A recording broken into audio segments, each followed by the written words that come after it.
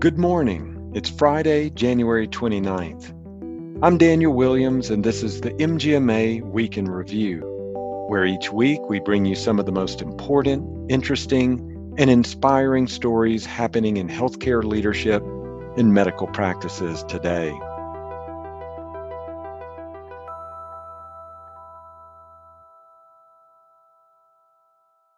A recent story in The Atlantic asked a simple question about vaccines.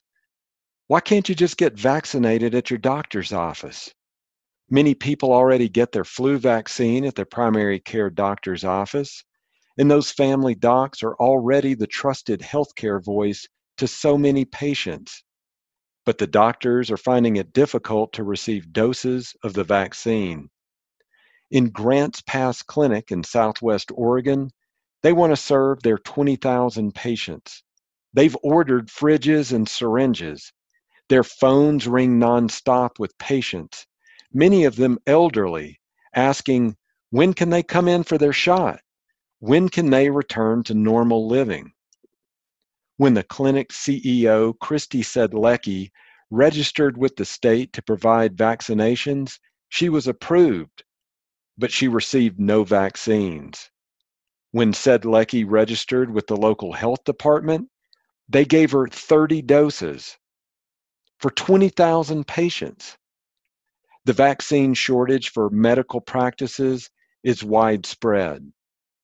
Recently, MGMA surveyed more than 400 medical practices across the country in an effort to understand how widespread the problem has become.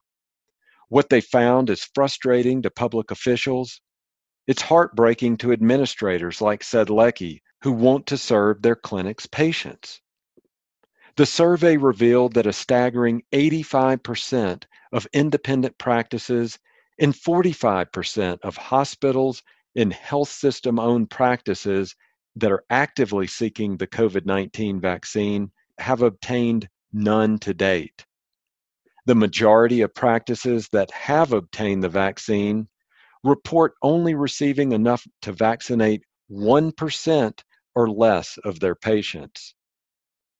As Dr. Haley Fisher-Wright, President and CEO of MGMA, says, the current distribution efforts take patients away from trusted ties with their physicians, and it forces them into vaccine chasing. To help solve this problem, Fisher-Wright says that MGMA has called on the new administration to leverage the nation's medical groups to expedite and streamline the vaccine rollout. She says that without physicians at the helm of this critical effort, patients will be left behind. If you want to become part of the discussion, join the MGMA STAT panel by texting STAT to 33550. I want to take you back to Southwest Oregon for an inspiring story on vaccinations. While medical practices such as Grants Pass Clinic struggle for access to the COVID vaccine, many are going to great lengths to vaccinate patients.